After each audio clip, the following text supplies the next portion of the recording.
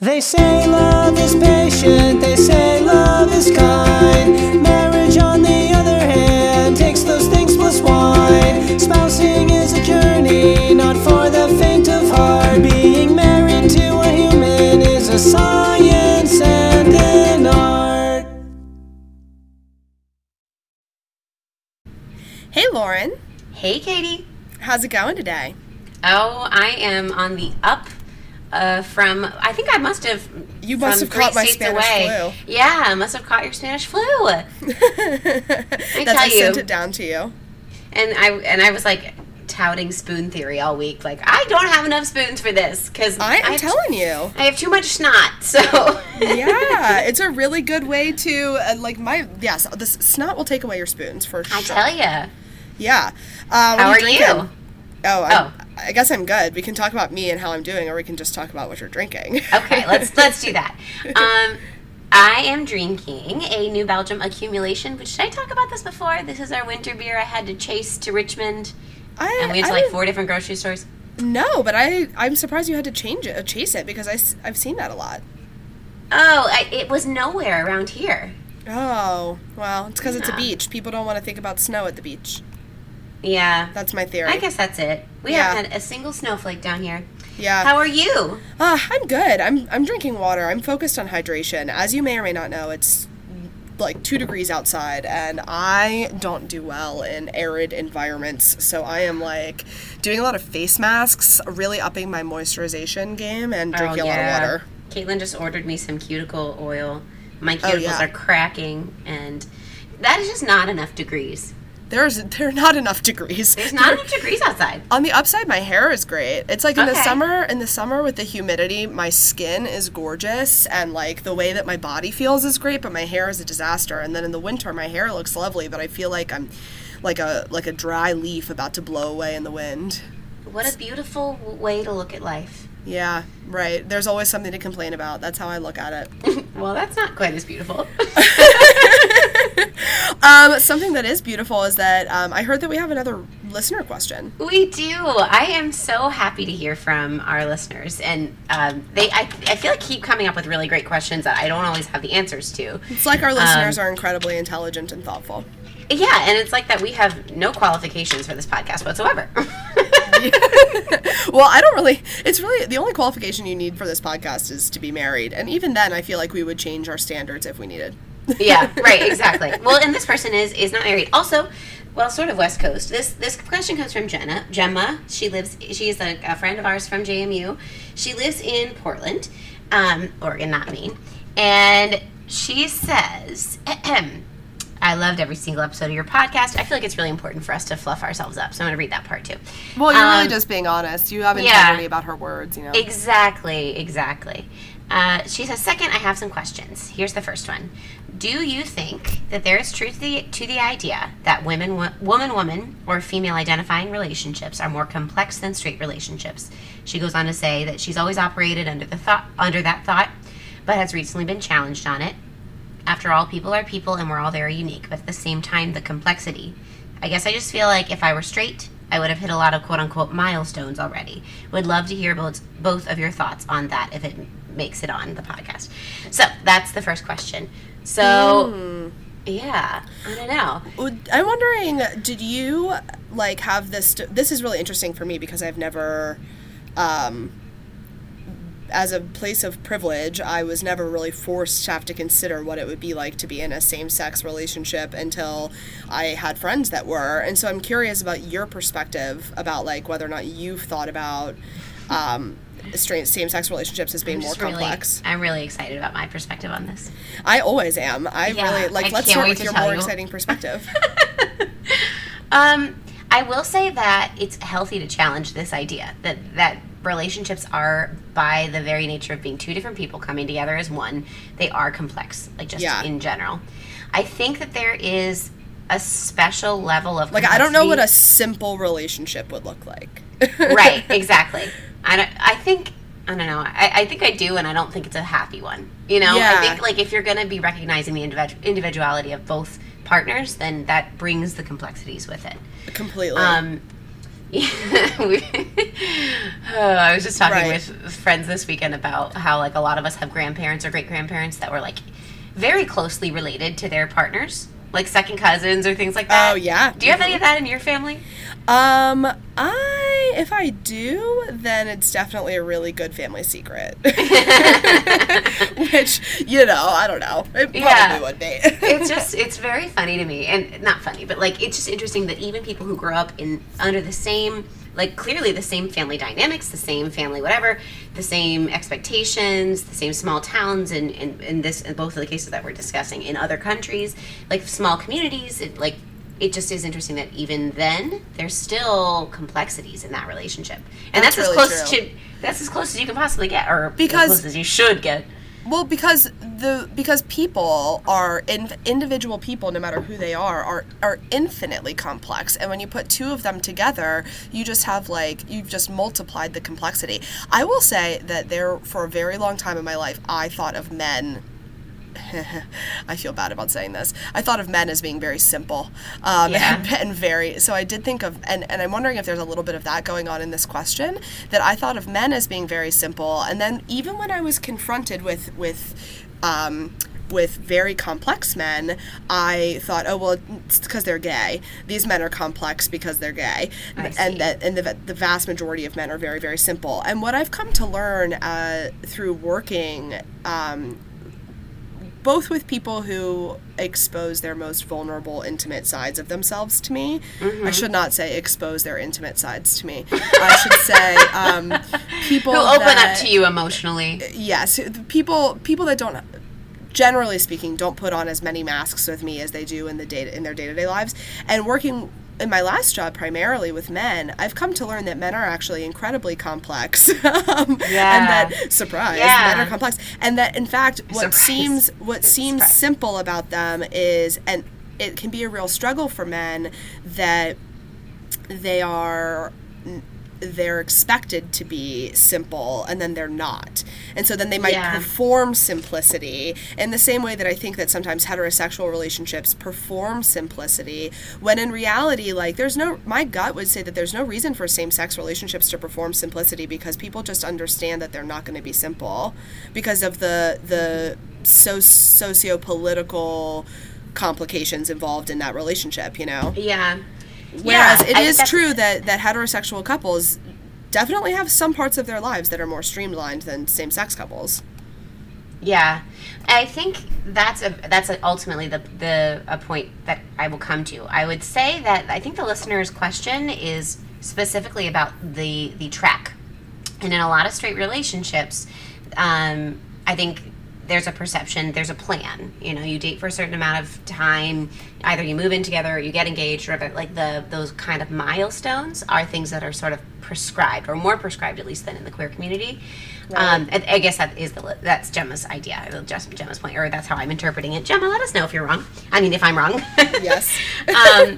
So I get, but I will say that I know that there's a lot of straight people that deal with the same feeling of missing out on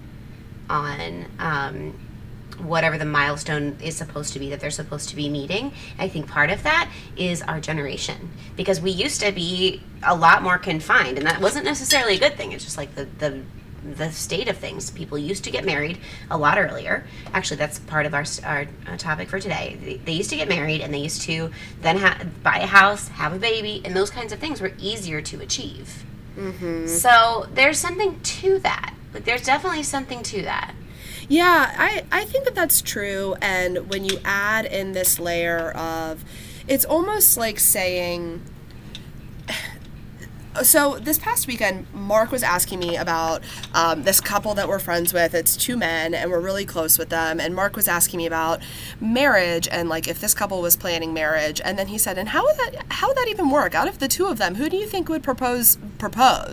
And because it's just, these are questions that, as somebody who's been thinking about getting married to you're not thinking about it anymore because you are married to a woman, but somebody who thought about being married to a woman for a really long time in your life, I'm sure that these were questions that you considered a lot. But for straight people, and I consider them because of my relationships with you and other people, but for Mark, he's there's always just been an assumed track for him. And so it takes something different for him to step back and be like, wait, is there another way that you could do this? And I asked him, or what I said to him was, you're only assuming that one person, like, where the story of how things go, where do you get that story from? And he had no idea. Like, it's a track that I think straight people don't question until they're forced to sometimes, whereas you just, you're always questioning it. Or you always were. Here on sort of like the other side of a lot of the milestones I know I will hit in terms of dating and marriage. Are we talking milestones in terms of like, we're talking about milestones in terms of I think like moving in, engagement, marriage, babies, things like that. Like relationship milestones. Yeah. And being on the kind of the other side of that, I feel like there was actually a lot, there is some privilege in being able to map that out for ourselves. However, that privilege is very much not negated. It's mitigated. It's balanced by the fact that there isn't a direct path. For a lot of queer people, I mean, and we can say that, and I will say that coming up in our topic, Caitlin and I don't really know what it's going to take to have a baby. We're still very much in the process of that. So there's a lot of challenges that come along with being queer and trying to navigate in a world that's not built for queer people. Right. That's really true. Yeah, and so I do think that there is complexity there that I don't know, if we had to give a simple answer to the listener's question, are queer relationships more complex? If we're sticking only to the like in terms of like the path that they take, then I would maybe come down on like, sure, I can see how that argument could be made that it is definitely more complex and more challenging to be given no framework whatsoever to build your life around. Yeah. But if we're talking about like complexity in general, I would say that like I come down to like when you have two incredibly complex people, there's no way that there's any relationship that is not incredibly complex. And so in that particular regard, that just happens to be a bag that I think that most queer relationships just are going to get. The path is going to be more. It's like having a million channels on TV and not really knowing what to watch. Yeah, it's like the jam study out of Harvard with the people that like if you have to choose between 3 jams as opposed to, and I'm misquoting the study, but you get general decision gist fatigue. Yeah, exactly. If you choose from fewer number of jams, you're more likely to be happy with your jam choice in the long run. I wonder if in like 30 years, baby lesbians and baby queer people will feel like there's more of a path for them because they will see more. This is why again with the representation stuff. Like I wonder if in 30 years I think how people will 30 feel. years is too short. Well, I can't say 100 because I think we're all going to be melted in 100 years. Oh, Katie, we have to put a firm let's not talk about that on this podcast because we're just both going to get into an obsessive spiral. And yeah, no. Oh, I live in denial about it all the time. But maybe in 100 years, if we're all still around, there will be nice little paths laid out for little queer couples to follow. Yeah, maybe. I think ultimately I would say the challenges that queer people face are decidedly different than the challenges that straight people face. I think in general, we perceive those challenges to be negative or obstacles or things that we're going to have to overcome. And what I've found, and I think a lot of this is in choosing the right partner, a lot of it, I think I have found some privilege and some benefit. And I wasn't expected, I got to make my own decision about my name. And I got to make my own decision about, we got to decide together who was going to propose. And decide together that it was right for us as a couple, that we were going to both propose. So in certain areas of your life, you've been able, or in certain areas of your relationship, you've been able to make decisions that are entirely aligned with your values and not aligned with expectations, and that's really cool. Right, and so I think that the challenges that we face are not because of our, and this is really splitting hairs, but it's not because of our queer identities. It's because of the perception of our queer identities, and it's all of the baggage that comes with that. Yes. So it's not within the relationship that I find the challenge, because to me it would feel very hard and wrong if I just had to do what I was, in terms of our relationship, had to make the decisions based on what the prescribed path was. That's so true, yeah. Yeah.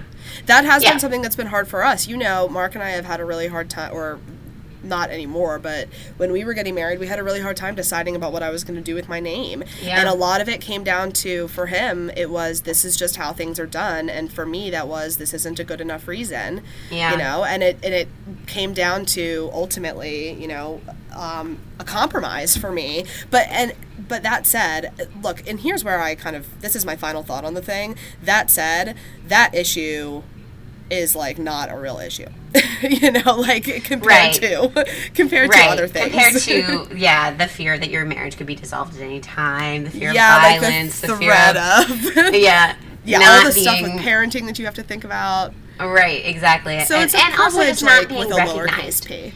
Like it, not to just like spend a moment whining. However, I'm going to spend a moment whining and just say, like, there's a lot of frustration that comes with not being recognized as a couple anywhere we go. And that's not from people who are like, I will not recognize your marriage, because that's a whole other different thing. But just like when we walk into a place, the number of people that just assume we're sisters because they see two women and they sense closeness. Yeah. You know? So that's a whole thing. But Do you guys always get asked if you're splitting the bill? Yes, 100% of the time. And I always say, they say, do you want the bill together or separate? And I say, together, legally forever. And the waitstaff generally doesn't know what to make of that, and they just walk away. Yep. That's because your jokes are like persistent and will like they just don't understand how you're like, no, I'm kidding with you. I'm not trying to be mean. They're just like, right. I'm very committed to this stupid joke I continuously make. Yeah. Okay. The second part of her question, it's a 3-part question. The second part is, do we go to Unitarian churches? So we don't. Katie and I both go to the same kind of church. We both go to a UCC church, which is United Church of Christ.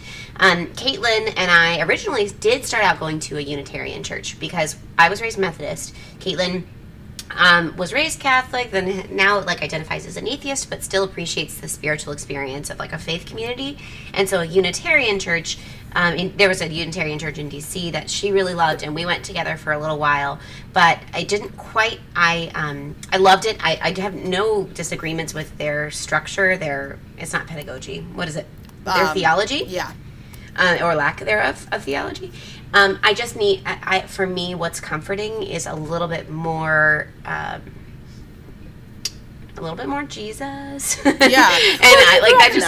I grew up in that. It's comfortable for me. So we found the UCC church to be a really nice balance between Unitarian and like my more like Methodist, Protestant faith. Roots. So, yeah. I would say that in we're UCC too. Mark's family, his grandfather was a UCC minister, actually. So Mark is like deeply UCC, United Church of Christ. That's also, if people are like, I have no idea what that is because it's not as big in the South. That's what Obama claims that he is United Church of Christ. So it's very like. I didn't know I was the same religion as the Obamas. Yeah. Also, like, some fun UCC church like history. UCC, the North Carolina chapter of the UCC sued the state of North Carolina before gay marriage was legalized because they were saying that it was oppressing their right to the separation of church and state, and they wanted to be able to marry gay couples.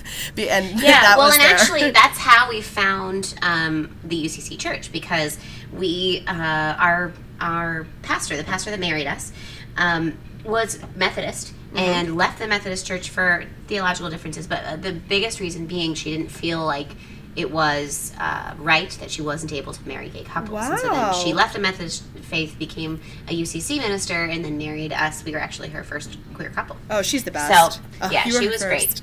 I would say that, and I'm no like theologian, but I would say my impression is that in a Unitarian church, it's very focused on one mountain, many paths, and in a UCC church, it's one mountain, many paths, but the focus is on the Christian path. And it's not that the other paths are wrong, but this is like all their time is just spent on this one path. Right, exactly. Well, and we recognize other faiths, and so we had a person from the monastery, the Buddhist monastery in our area, come and do a sermon for us one day, and they are always doing like interfaith things. So so is our church too. Yeah, so they're very much like recognizing other faith paths, but just the particular service, you're going to hear Bible stories, and you're going to hear like they're not biblical literalists. You're not going to hear about Leviticus. You're not going to hear about like the really insane Yeah. biblical stuff, but the Yeah, good stuff, you can the eat good shellfish. allegory, Yeah. we'll hear. Yeah, Okay, so the that's last our part thing. is probably the most important, and it's a very good point. And Katie and I are going to take a step back and recognize that we may be wrong in our Lauren and I are drinking able to decisions. be humble about this. Yes, her point is she says, when will y'all start drinking some Oregon beer and wine? I don't think I can take another episode of Sierra Nevada mixed medley pack. Yeah. And she said, sorry, Katie. Yeah. And that's fair. And I'm That's not fair. even proud. Here's I'm my not proud response of the to New that. Belgium I'm drinking. I was gonna say you're not drinking anything fancy today. No, this either. is just. And I'm just drinking this water. is just one we chased after. It's just what's ritual? It's a ritual beer, and Gemma has given us a list. I'll get a list of her first. Asked her about my beer prefs. I will get a list about yours, and we're specifically going to have to go out and buy some Oregon beers for another podcast. That's perfect. Yes, and then we can make a list of like podcast endorsed drinks.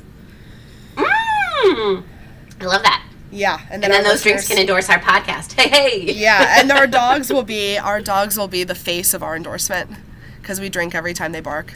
That's right. There are no dogs in my house right now, and it's No, very there's no sad. dogs where I am either. Wow. Well, thank you so much, Gemma, for your thoughtful question and for getting our brains working this morning. Absolutely. Okay, so today we're going to talk about the preparation for procreation, Oh gosh. which means we're both in the pre-child phase of our lives. Both of us are uterus havers. Both of us are in Mm-hmm. the pre-child phase of our lives. Both of us are in relationships where there is likely going to be a child phase in our lives. Yes. So that's just me kind of setting the scene. And so Right. because both of us have been married you've been married for almost 2 years. I've been married for a little over 2 years. It's the time in a pre-child phase uterus haver's life where she might want to think about how to prepare for that. Right. And we here at Spousing don't think that women need to have children to have complete whole lives. We just, as women, decided that that's what's right for our lives. Just maybe us women do. Yeah, us, the two women on this podcast, both would like to have children. So that's our little, what's that called? What kind of statement? Our disclaimer, our caveat. Disclaimer. Yeah, it's our caveat, our disclaimer. So if you're thinking about having children, there are a lot of opinions out there. I pulled some research from parenting.com that is originally from the summer 2006 issue of Conceive magazine. I Did you cannot. know that there was such a thing? Do you subscribe to that? No. I can imagine that you and your house would. It just seems like The something that number- Caitlin would want to get. Oh my God, the number of magazines about uteruses and ovaries and vaginas that come to our house, it's unreal. It's like it's the only kind of magazines that we ever get. It's always I like, love that. how's your Vagina cervix today? Weekly. Yeah, it's Vagina Weekly. How'd you know? Are you also subscribed? Yes, I do, and I don't have an excuse. I know. I just like vaginas. When we moved out of our last place, I was like, man, they're going to get some weird mail here for a little bit. People probably think that lesbians are so strange. I at your know, house. right? They're like, they really do subscribe to magazines about vaginas. We were in a bookstore in the downtown Charlottesville Mall yesterday, and I was like, Caitlin was talking to one of our friends about her vagina, and then started talking very About loud, Caitlin's vagina or your friend's vagina? about her friend's vagina. Well, I think it was about vaginas in general, and then about Personalized, menstruation global and and personal. periods and flow and whatever. And she's talking about this really loudly, and I was like, babe, I love you. This is like that time at that dinner party when you asked me, turned to me in front of all 12 people at the table and said, hey, when was your last pap smear? It's like, babe, these are things that most people don't talk about in, polite company. And, Yeah. I'm not telling you not to talk about it. I'm just telling you to be aware of your setting. People, set and setting, Kate. Set and setting. Exactly. She is so cute. Okay, so I want to start with the psychotherapist who is an MSW, just like you. And her name is Ellen Lefkowitz from Santa Fe, New Mexico. And she says there are questions that you should ask yourself when you are thinking about procreation. No kidding. The first is, am I in a good place in my life right now? Most women don't seem, she says on the positive side, most women don't seem to feel as compelled to follow a preordained schedule. Some choose motherhood in their 20s, many wait longer. I'm pleased to see that many women arrive at a decision feeling ready to love and care for and nurture a child. There are some women who make the mom decision for flimsy reasons, such as they haven't found satisfying careers, or they feel bored, or they want to save a bad marriage. So those would be flimsy reasons, which is pretty straightforward. I love the verbiage of flimsy reasons because I'm always looking for non-judgmental words to say, and they're not bad reasons, they're just flimsy. Right. And she goes on to say that being very happy in your job and marriage can help make an ideal time to opt for parenthood, even though pregnancy and childbirth radically changes both, which is true. That's true. I think about like pre-child and post-child as being like one of the biggest transitions in your life. Yeah. That's what makes it so scary. Exactly. Being married was nothing compared to children. Right? I know. It's not uncommon. So there's another MSW named Rosalind Blogier, who's a psychotherapist and adoption counselor in DC. And she says that it's not uncommon for one partner to be ready before the other. And this author offers some balance with one pushing ahead and the other holding back. They may have arrive at a pace that actually feels more right for the both of them. And that's doing true. What's best for the coupleship. Exactly. And I've seen that in a lot of relationships that I'm close to, like one partner, especially in my hetero friends. There's a difference between the way a lot of my women friends feel about having babies and the way a lot of my men friends feel about having babies.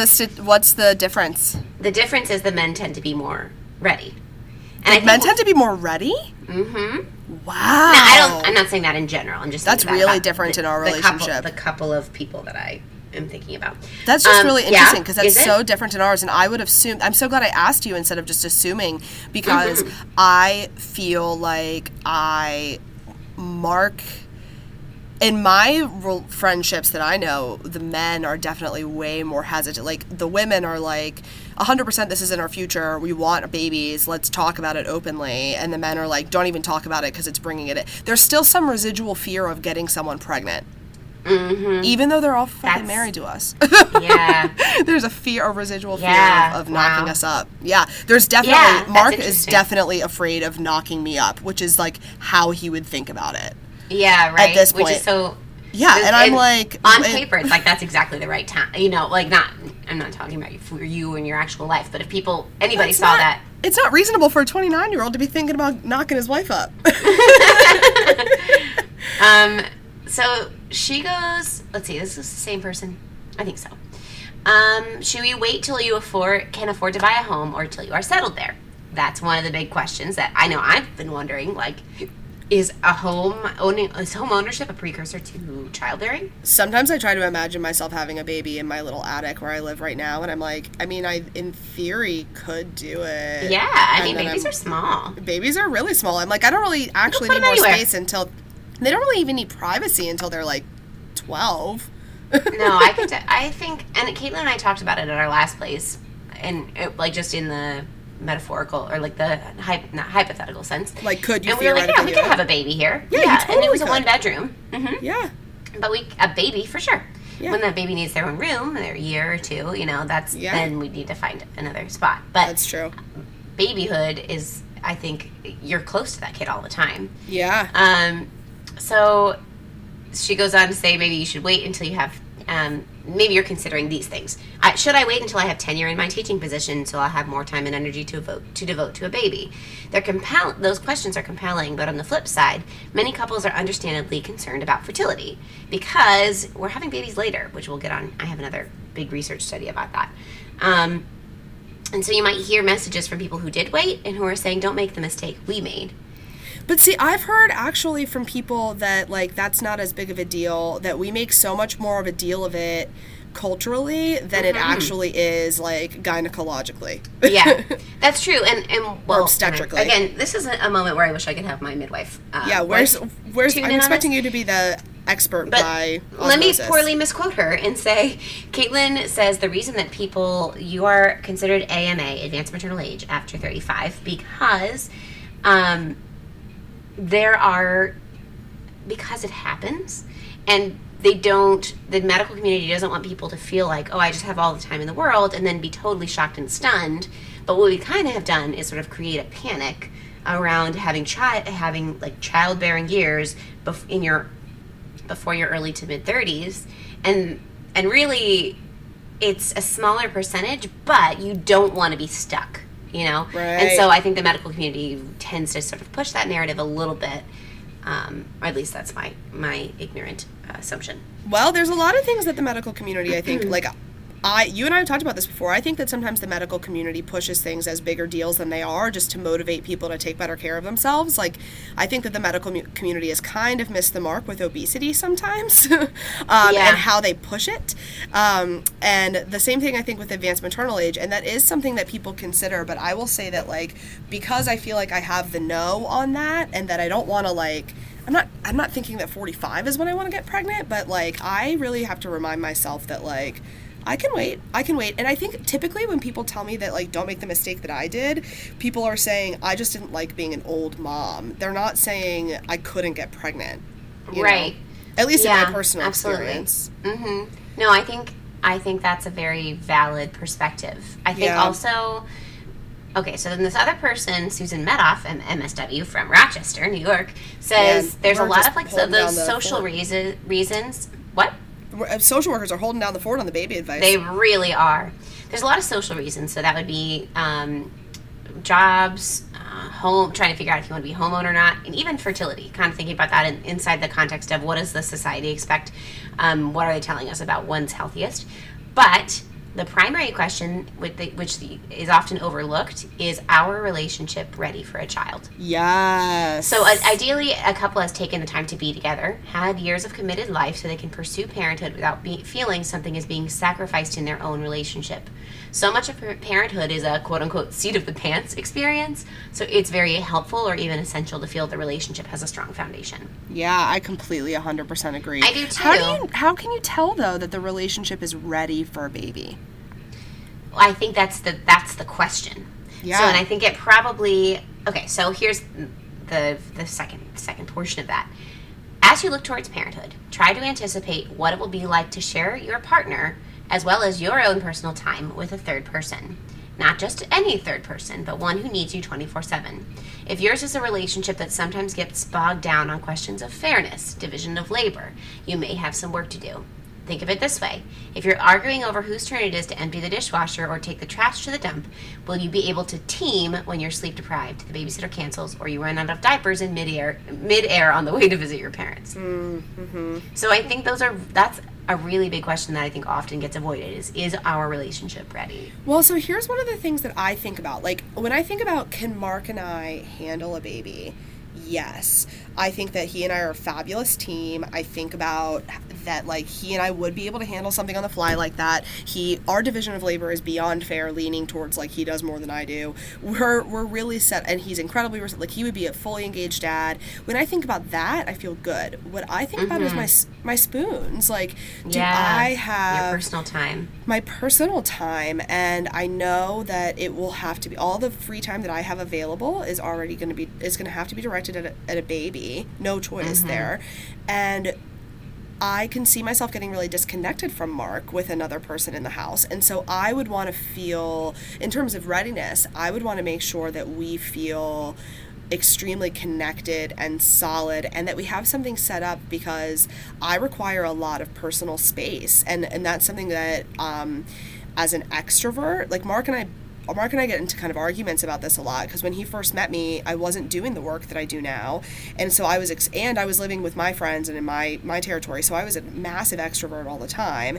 And then over the course of 6 years, I've become a lot more introverted, and that's, in my opinion, because I spend all day doing really intense work with people, and when I have my free time, I want to be on my own.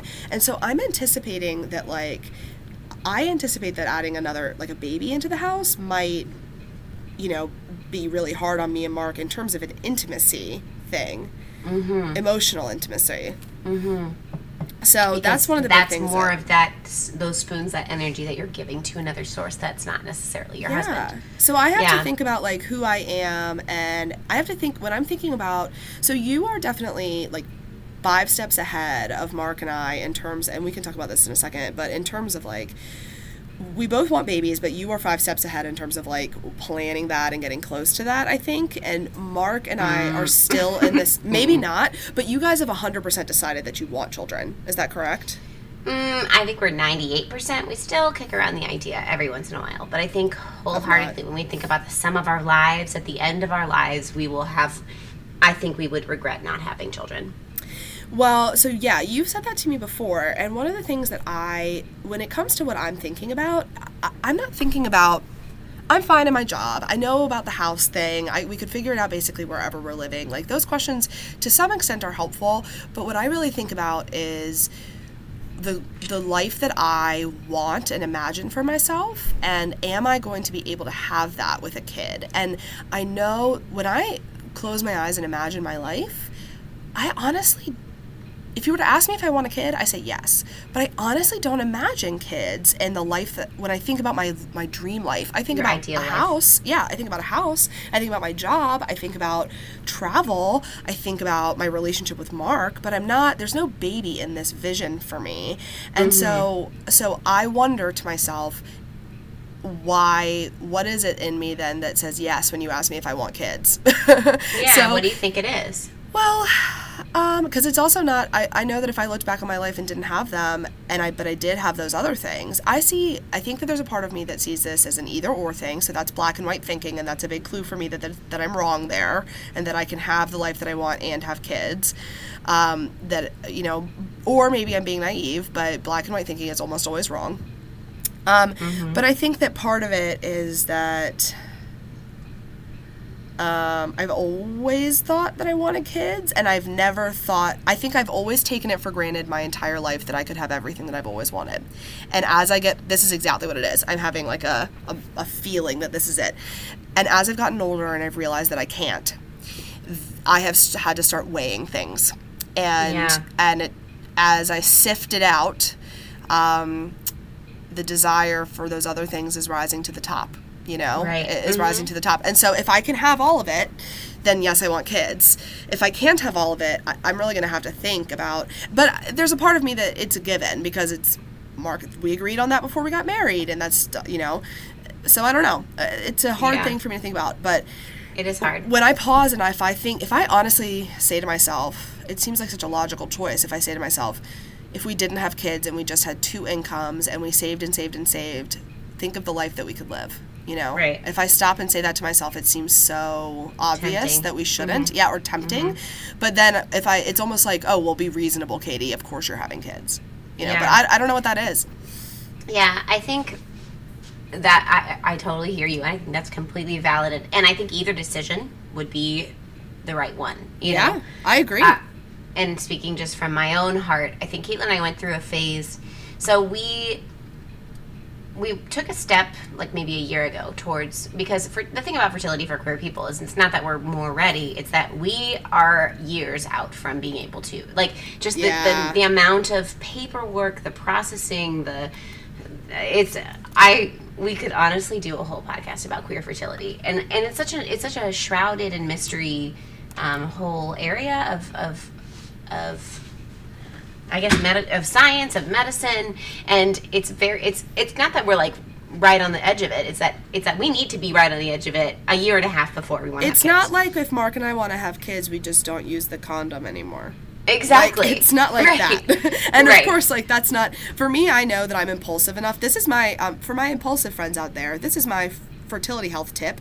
Get yourself some type of a birth control device that requires making appointments to get it removed so that you can't impulsively get pregnant when you're having a bad week. That is something I have been grateful for in the past, that I have no ability to that might be a flimsy reason to have a child. I'm having a bad week. I want some intimacy in my life. That's a flimsy reason. So for you guys, you have to do so much planning ahead because there's things that you don't even really take into consideration. Mark and I were talking about the fact that you guys would have to formally adopt the other person's baby, right? If you guys were as of 2020 nationally, hopefully same-sex parents will be able to get their names on birth certificates, but honestly, who knows? And there's all of this other legal paperwork that's involved in terms of in our situation, we have a known donor, and so there's a lot of things that need to be put in place or we would like to put in place to make sure that I don't know, without getting into too much of that, there's a lot of stuff that has to be done. It's effort. There's a lot It of takes medical stuff effort. that has to be done. There's a lot of legal stuff that has to be done, and there's a lot of just emotional work. So on even if top you're of just only the- 98% sure, you have to do the work ahead of time, because then once you if Exactly. you wait around to be 100% sure, you might not be able to do it anymore. Exactly, and that's exactly where we are. And I think That's so much also pressure. we're there with the understanding that this is something that deep down we both want. And a lot of times, I think because I work with children on a day-to-day basis, I feel like parenthood. I know it's something I want, but I sometimes see it with a little bit of dread, because I know it's going to be exhausting, and I know it's going to take away, that our marriage is going to go through challenges we can't even begin to anticipate. And it changes the way our relationship will be. It changes everything about our lives. And so I Yeah. think what is actually surprising to me, that's kind of my baseline, and what's surprising to me is when I feel joy about my friends' children, or I hear somebody's pregnant and I'm genuinely so happy for them, and I think about like holding a baby, and those things, like those feel like on a deep primal level. I know that in my heart it's something I've always wanted, and that those kinds of moments are honestly surprising to me. Yeah. And I think, okay, so I get the women envy about it, and that's the thing that keeps tugging me, is that when somebody is pregnant, I feel jealousy. And like Yeah. that's the thing that tugs me, is I obviously desire that, Yeah.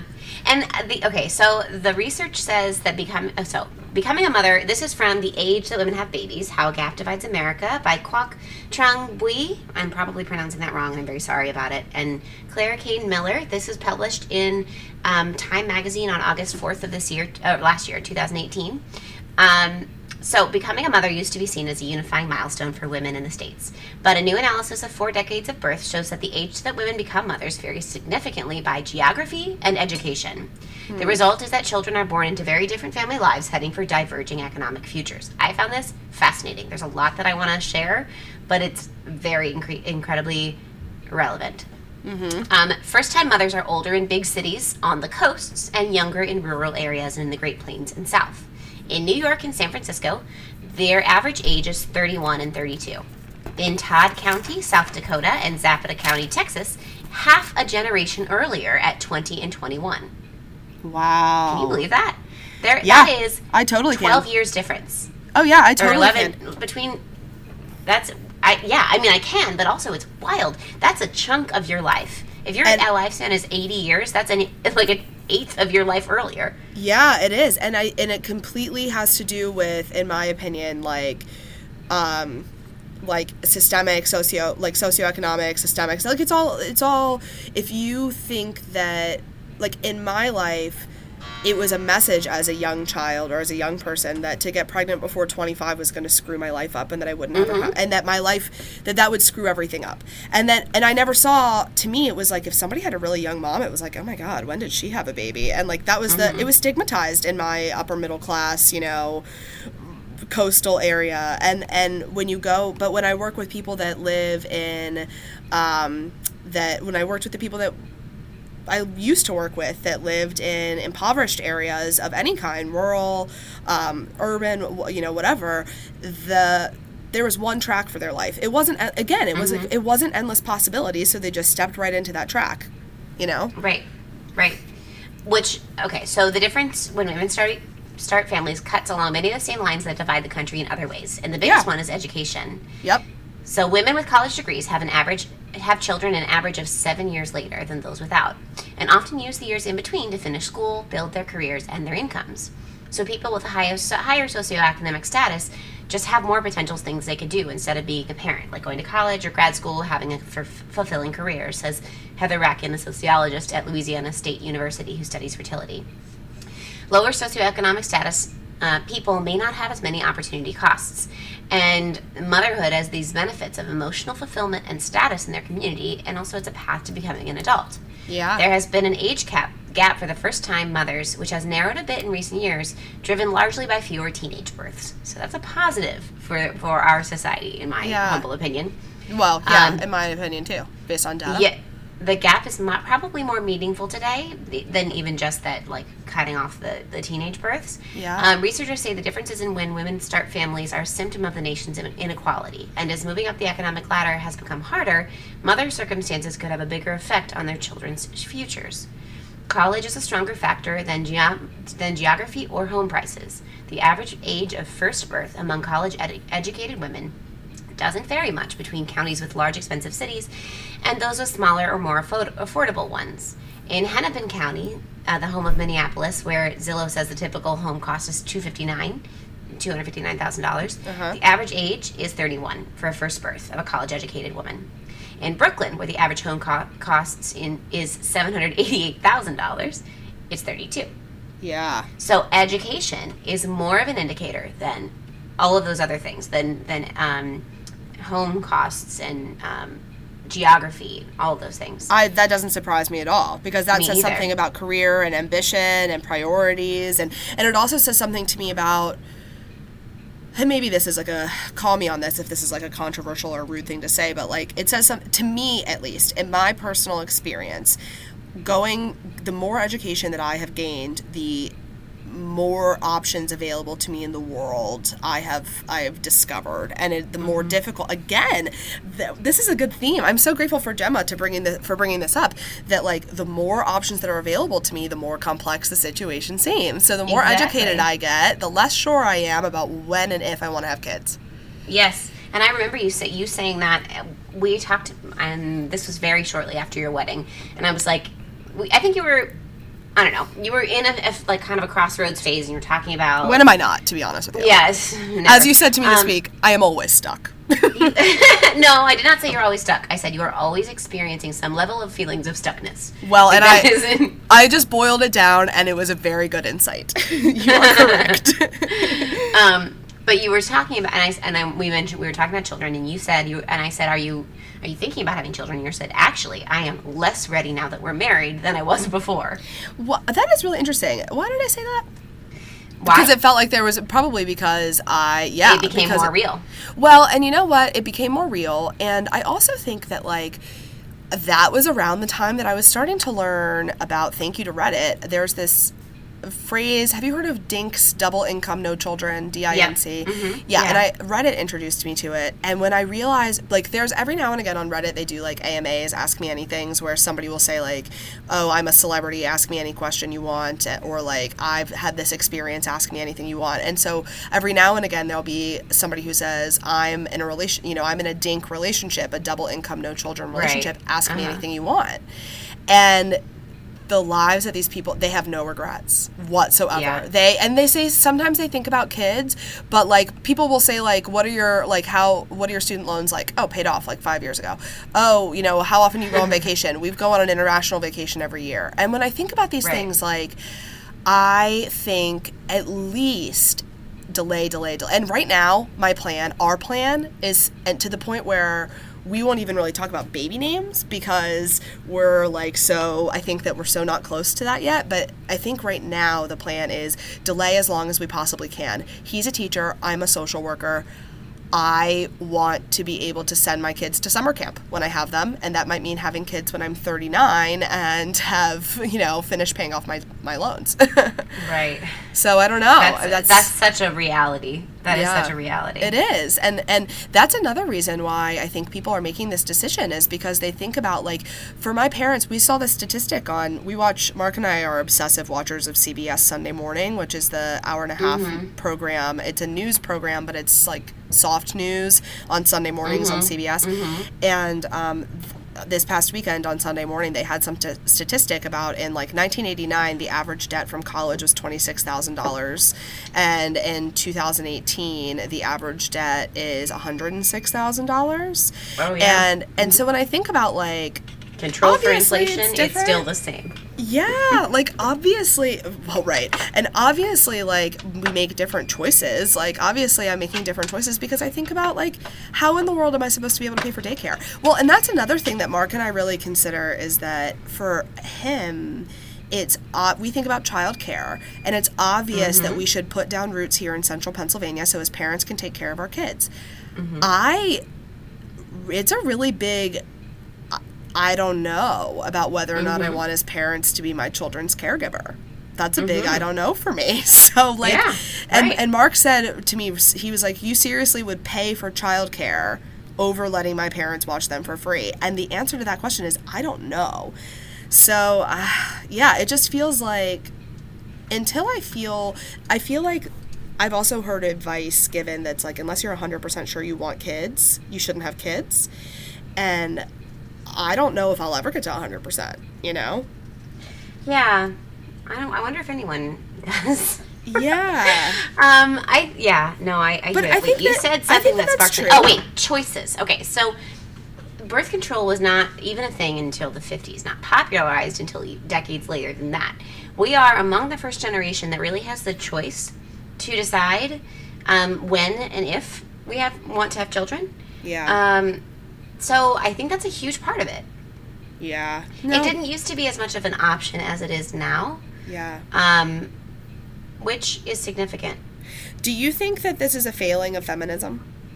A failing? Like, I can see I'm just trying to be a devil's advocate here, but like, I can see a worldview in which somebody might say, these challenging emotions that I'm feeling, this struggle, this is why it's better to have set paths, and the obliterating of the set path is what feminism has done. Yes. Yeah, I think that's an accurate way. But do you think that expression would be that emotion would be expressed? I don't think this is a failing of feminism because I don't think these are feelings that people either have or don't. I think these are things that people feel before they have children and they want to have the option and they can think through it, or they're things they feel after when it's 2 a.m. and their children are screaming and they're wondering, did I make the right choice? Yeah. And that's a much scarier scenario to me. So no, I think this is actually a benefit that feminism has brought to us. Good. I like how you're thinking about that. That imagining, knowing myself and knowing how I am so likely to doubt my choices, and if every time I find myself, like we're here in Pennsylvania, right? And every time I shift to a feeling of, every time I have a bad day, it's Pennsylvania's fault. And I don't want that to be every time I wonder, every time I'm struggling with the mundaneness of parenthood. I don't want that to be, I've lost my life to this baby. And it wouldn't be fair for me to have a child until I'm able to work this. So there's just so much personal work that has to be done before I become a parent, you know? Exactly. So that's exactly. And I think that's the falls. key. And is my relationship ready is a really important question. And am I ready? And those are questions that I don't think that we have been able to ask ourselves before in a real, and by before I mean the generations of women that came before us. And even generations of women that still exist now but don't have access to birth control or don't have access to education. Yeah. And this is not me saying that, like, people who don't have education shouldn't have children. This is me saying that access to those things is such a privilege. Yeah, it is. It is. And it also allows, like, us to be, it allows us to be, like, you and I are ultimately talking about, am I still going to be able to be the best version of myself? Am I going to be able to be a good wife? Am I going to be able to be a good mother? Am I going to be able to be a good person? And it affords us our opportunities have afforded us the ability to ask those questions, right? And that's our ultimate goal, is to continue to be, you know, the best versions of ourselves. And then I turn around and I'm like, well, shit. Like, it's going to take thousands of dollars and years and whatever. And so it's like, not only do my privilege, my particular perspective is that my privilege is also kind of a curse. Like, I wish that I could just have a baby. And, like, we have friends who recently announced that they're pregnant. We're so happy for them. They're going to be great parents. But it was they were like, oh, yeah, this is a surprise. Like, we didn't plan for this. I was like, I almost kind of wish that I had that option, you know? To not like, plan for I it. wish that could just be taken out of my hands, Well, you know? And so that's a thing. Also, just to put a button on what I was saying before, not only is it a privilege that we have this education and the space to make these decisions, I think also we have a responsibility as a society to make that privilege the standard. Yep. So I think it's really important to put that out there. That needs to be the standard. Totally We agree. need to spread this. Children, as a person who works with them all the time, I don't want a single person who doesn't want to have a child to have a child. Well, so That that's what child will be a nightmare in my classroom. that's what I'm saying about people say that unless you really know that you want a child, that you shouldn't have a child. And, like, the thing, you know, I have heard, to speak on what we were just saying about how, like, being sure, I when one of my friends was thinking about getting pregnant a few years ago, she was really worried about having a certain like number in the bank in order to be like feeling comfortable having a baby. And somebody told her she will never ever ever feel ready. She'll never feel ready. And the thing that Sandy to says me, that all the time. You'll never. And she at the time was saying that like that felt unacceptable to her, and that like she was like it felt like that's irresponsible, like you need to be able to plan, but that is actually very true, that you'll never feel ready and that you have to be ready enough. Did she feel ready? Like, did she feel ready when she ultimately did have children? No, I don't think so. Yeah, and you know what? That's what my mom says. My mom says that that she had so many thoughts about parenting before she was a parent, so many opinions about parenting before she was a parent. Yeah, that's so true. And I always try to make the caveat, because I do too, but I try to be very aware that like, come back and ask me when I'm a parent and I'll probably tell you something totally different. So. Exactly. Well, we'll let's come back at you with some more shit to do in the meantime. Yeah. Before you have children, or if you already have children, then in your downtime. Yeah, and in between these challenging thought experiments. Yeah, exactly. What are you recommending this week? I am recommending, there's so much good content on Netflix right now. It is there is just like so much good content in the world right now. But I am recommending my favorite thing on Netflix right now, which is Dairy Girls. You and I have a part of our shared history that is like just coincidental shared history, is that you and I both studied abroad in Ireland on the exact same like program, actually just a year apart. You went the summer before me. And we both love Ireland, and so Dairy Girls is about like a bunch of Irish girls in the 90s and like their friendship while there's like war stuff going on in Ireland. So it's really good, it's funny, it's so lighthearted, it's super super smart. It's like sitcom length, so it's really easy to get through, and only a few episodes. I was so disappointed that it ended so early, and also there's some gay stuff in it. I was going to tell you that this morning when I was talking to you. I didn't want to spoil anything, but I'm 2 episodes in. I haven't seen anything gay yet. It doesn't. Let me just say, I think season 2 is going to be pretty gay. So because the gay stuff doesn't come until closer to the end, but there's some gay stuff. So if you're thinking, the only thing that would make this better is if there was some gay stuff, trust me. That's my recommendation. Oh my gosh, that's amazing. And I often think that about all things. So if you're looking for some media that does have some gay stuff in it, let me recommend to you a show that is now off the air. It was a 5-season show on BBC Canada called Orphan Black. And if you don't know about Orphan Black, you should. Does that show, did you say it doesn't have gay stuff in it? No, it does. Oh no, that show is like super homoerotic and like sometimes straightforwardly homoerotic. Yes. Oh, yes. It's so good. It is extremely straightforward. Yeah. It's just like that. It's just part it's pretty gay. The narrative. Yeah, the gay. So that is a great show. Now, I want to extend my recommendation to include the podcast called Tatiana is Everyone, and it's an Orphan Black review podcast. It's actually very good. I like the hosts. They actually have some very fascinating interviews with people in, not to spoil too much, I don't want to spoil anything about it, but there is a lot of science involved in the show, and they seek out scientists who study the same things and talk about the reality of what the science says about, or how the show addresses the science. So it's very interesting. They also do episode recap episodes, which are very fun to listen to. And the last thing I want to say is that one of the fun things that Caitlin and I have noticed is that there's a character on the show that we both really like, and we have decided that sharing crushes is one of the most underrated parts of being queer. Oh, that is a really good. I wish that. Well, Mark and I we have different tastes in everybody, even if we have some same-sex crossover, so I agree, that's a good part. First of all, to comment on that, you love a podcast about a TV show. That's like I really do. Mm-hmm. I have another recommendation that I want to make that you and I have talked about recently. Another piece of amazing content, which is on Netflix. It's a 4-part documentary series called 3 Wives, 1 Husband about a polygamist ranch in Utah. Now, here is what I love. Lauren and I are very curious about polygamous culture. One of the things that repeatedly strikes me when I watch these documentaries about polygamist marriages is how similar they are to my own marriage, and also how different they are at the same time. Like, it's something that is so alien and also so universal, and I think that that's a really nice thing to be reminded of, whether or not polygamous marriages weird you out or not. It's nice to be reminded that we have some similarities. And if you want to have warm, fuzzy feelings about these families that you see on TV, do not Google them. I didn't find anything. That's so true.